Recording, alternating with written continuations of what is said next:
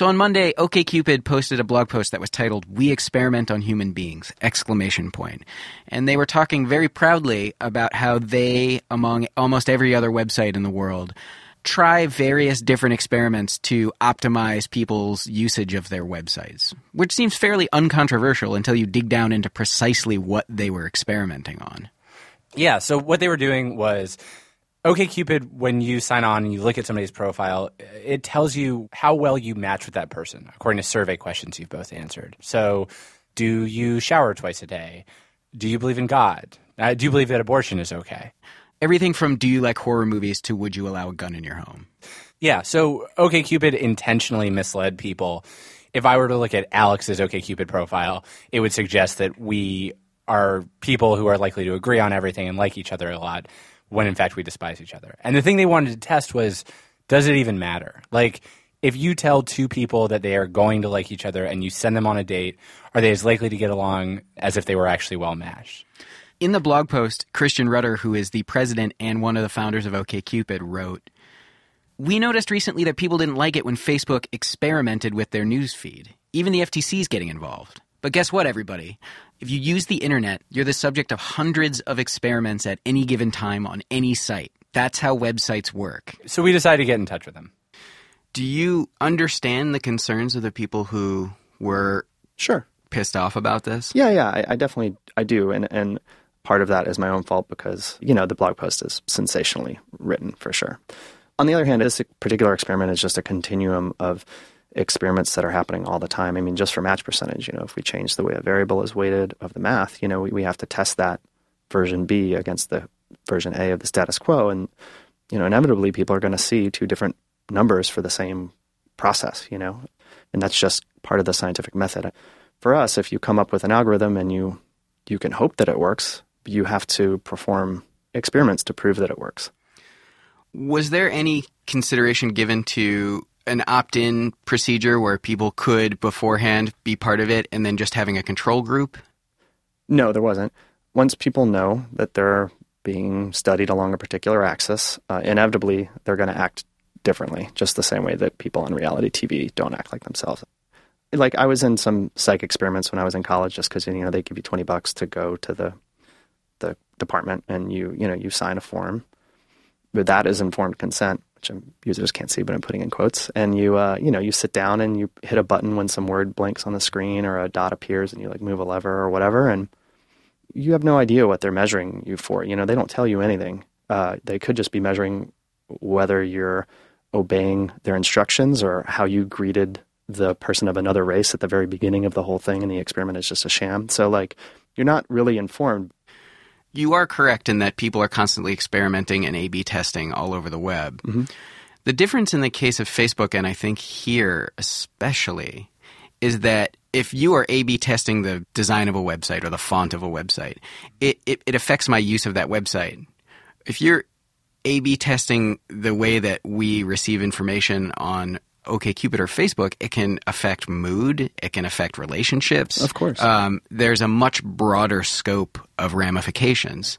Of course, yeah, of course. And look, I've had people, I don't want to put questions in your mouth, but I think a concern is people that come to OkCupid and trust the site to give them good matches. And I totally agree with that, and I understand why it might seem that we've somehow violated that trust. However, my answer there is doing experiments to make sure that what we're recommending to the 4 million people that come every month is the best job that we could possibly do is upholding that trust, not violating it. Have you thought about bringing in, say, an ethicist to vet your experiments? Wring his hands all day for $100,000 a year? Well, you could pay him, on a case-by-case basis, sure, maybe not $100,000 a year. Making a joke. No, we have not thought about that. There's one question in the volume of questions that you guys ask that really stuck out in terms of matching people up. Mm-hmm. And that is anyone ever obligated to have sex? Which is one of the questions that is available on the... Okay. Yeah, take your word for it. I definitely have not memorized the list. But that question, if people aren't careful, if they're not reading the answers to everybody's questions, that question could lead to really big real-world consequences if someone says, yes, people are obligated to have sex in certain situations. Yeah, to get to that match question, you would have had to have answered thousands of questions. And you're right to an extent that our reply overrode that. Again, everyone was notified relatively quickly after the fact that the match percentage was corrected. And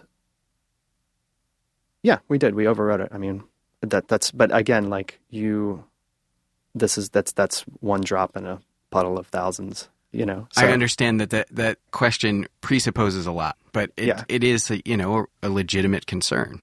I don't know if I would agree with the legitimate. I mean, there's also a lot of stuff we don't ask. I mean, so like, we don't know any of our users, so like we make no claim to the safety for anyone. And obviously we do everything we can to encourage a safe environment. But like, I think it's disingenuous to suggest that we're setting up people in dangerous situations. I think for the 500 or so people who sent messages, and again, who were all notified afterwards, which I think the worst possible outcome was a stale conversation. This is Alex recording post-interview. This is a little meta, just so you know. I just wanted to let you know that this is the point in the interview where PJ, who was in the control room, could no longer keep quiet and had to interject his 2 cents into the conversation. Okay, it's not like I'm like a crazy interrupter. I online date, so I have feelings about this. You're sort of like taking two things that aren't quite the same and putting them together. Like either you're a company that's trying to make the best possible product, or you're social scientists who are doing experiments about human behavior. And if you're social scientists, there are guidelines and there are ethics and there are things that scientists have to abide by. And if you're a company that's just, trying to make the best product, that's a different thing. But I feel like in this conflation, some of like the safeguards that social scientists would have get lost. But I think that's an odd double standard for one thing. And I also think, I just don't know why it is okay with people that, Oil of Olay's advertising is there to make people insecure, basically, about their looks, to make women feel old. Feel ugly, if you would just want to use an extreme word, Why is that okay? That kind of emotional manipulation, okay? Nobody bats an eye. I think people do get upset about Oil of Olay ads. I mean, I think what specifically, at least with me, makes me feel uneasy is I don't like the idea that I would be part of someone's research without knowing that I was part of someone's research. I think part of what's confusing people about this experiment is the result. The algorithm does kind of work, and power suggestion is also there. But like, what if it had gone the other way? What if our algorithm was far worse than random? Then if we hadn't had run that experiment, we basically are doing something terrible to all the users. Like, this is the only way to find this stuff out. If you guys have an alternative to the scientific method, I'm all ears. Right. I mean, I don't think it's having a problem with the scientific method. It's like if you guys were a restaurant and you were... Yeah, we're not a restaurant. But just in a metaphor. So, okay. I don't want to argue by analogy, but I'll listen to what you have to say. Okay, so if you guys were a restaurant and I went in one day and the meal was one way and the next day you tweaked it, I wouldn't have a problem with that. But if you guys were a restaurant and one day you served, like, intentionally gave me food poisoning, and the idea was, we want to know if our food's any good. Like, But that's not what we're doing. We're not intentionally giving people food poisoning. Keep in mind it's an experiment. There is the possibility that random is better. So maybe we're giving you the better food. We don't know. You can't know that until you run the experiment. But like, do you know Arthur Aaron, the psychologist? I don't. He's a guy at SUNY, and he's tried to study what makes people fall in love and what makes matches work. And he'd done an experiment where he brought in 2 strangers into a lab, and he tried to see, like, if he changes this, if he changes that, like, could you increase the likelihood that 2 people would fall in love? In a lab? In a lab. Okay. And one of the things he found was that a huge predictor is if you've been told that the other person's attracted to you going in, whether or not it's true. Sure. In a lab. In a lab. Yeah. The way you're saying in a lab, it's like... I just mean, like, that's by definition a contrived environment. I mean, we have to work in the milieu that we work in. I think findings about how people fall in love arrived at in a laboratory, that doesn't seem really pertinent to real life in any way to me.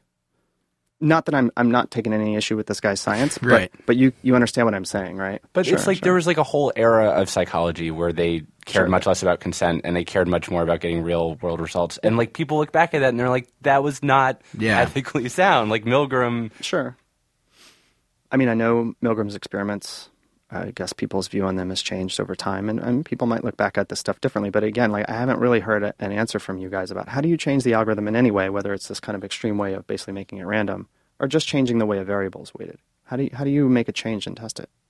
If you're going to make a change and test it, there's a difference between, hey, we didn't tell you that we changed the size of the picture, and hey, we didn't tell you that we're giving you different information than what you'd expect.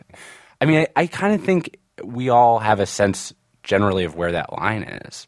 But sorry, but that's not an answer to my question. Like, how would you run, like, for real, you're running OkCupid. We want to test our algorithm against a nonsense algorithm just to see if it's better than the placebo. I wouldn't do it. Well, I would. You would? And the way I would do it is I would send out an email to 500 users that says, we are interested in running an experiment. We can't tell you what that experiment would be. Or, I mean, you know. So that's informed consent then? Well, I mean, but yes, knowing that we're interested in running an experiment on the results you see. If you're willing to participate, we will explain what we've done after the fact. But at least in that case, they know that they're being experimented on. Also, you could say to them, some of you will be in the control group. So that gives people the option to willingly participate. But I guess my point is, like, I understand that would be informed consent, but what does that get anybody? Where is the informed part of that? I mean, I think you guys are shifting a norm. I think that there are going to be some people who look at this and say, I don't want to use a site whose idea of this level of experimentation, like, I don't want to be part of that group. And that's completely fine. I mean, I can't argue with that. And again, I understand the misgivings. I think some of it is just kind of inconsistent. And I also think, like, look, you got to understand, this is not just OkCupid or Facebook. This is every site. PJ, you convinced? No. I'm not comfortable being a guinea pig to the extent that you guys are comfortable making me a guinea pig. But also, if I, like, break up with my girlfriend tomorrow, I'll probably be back on your site. And you could totally reasonably say, if you don't like the way our companies run, go use Tinder or whomever. Well, Tinder also tests, and so does Match and everywhere else. I'm really not trying to be flip. If you want to think about these things, like, every person using any website has a small little cost. That cost is a kind of shared cost that everyone bears, being each parts of these little groups at different times. The upside of that is that the whole thing is better and it works better. And it works better for you, too, even having been part of the experiment. It works better for you as soon as the experiment is over. I do think that a lot of times a company and its users' interests overlap but don't align. Sure, that's 100% true. And so as a user of a lot of companies, I'd rather not be experimented on because sometimes it's me versus the company. You know, here's a way to think about it. Like, I think, let's talk about advertising for a second, because I think that's look, people have become a lot more savvy than the 1950s when you see a doctor smoking a cigarette in an ad and you're like, oh man, I totally believe that these cigarettes are good for you. And I think that we're at the beginning of that process right now with these kinds of experiments, is that in 20 years, I think everyone will be like, oh yeah, they're just running some experiment, and they'll take all of this stuff with a little bit more of a grain of salt, you know?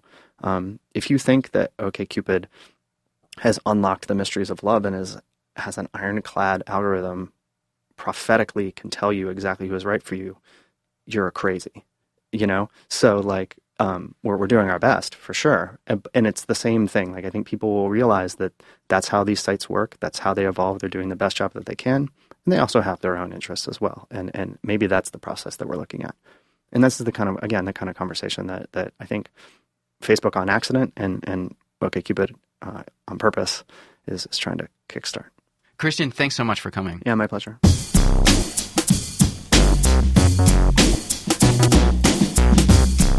TLDR is produced and hosted by PJ Vogt and me, Alex Goldman. Our executive producer is Kat Rogers. Our engineer is Jen Munson. Our intern is Ethan Scheel. Our theme song is by the mysterious Breakmaster Cylinder. Christian Rudder has a book called Dataclysm coming out in September, but be careful. It could be an elaborate experiment to learn more about your dating habits.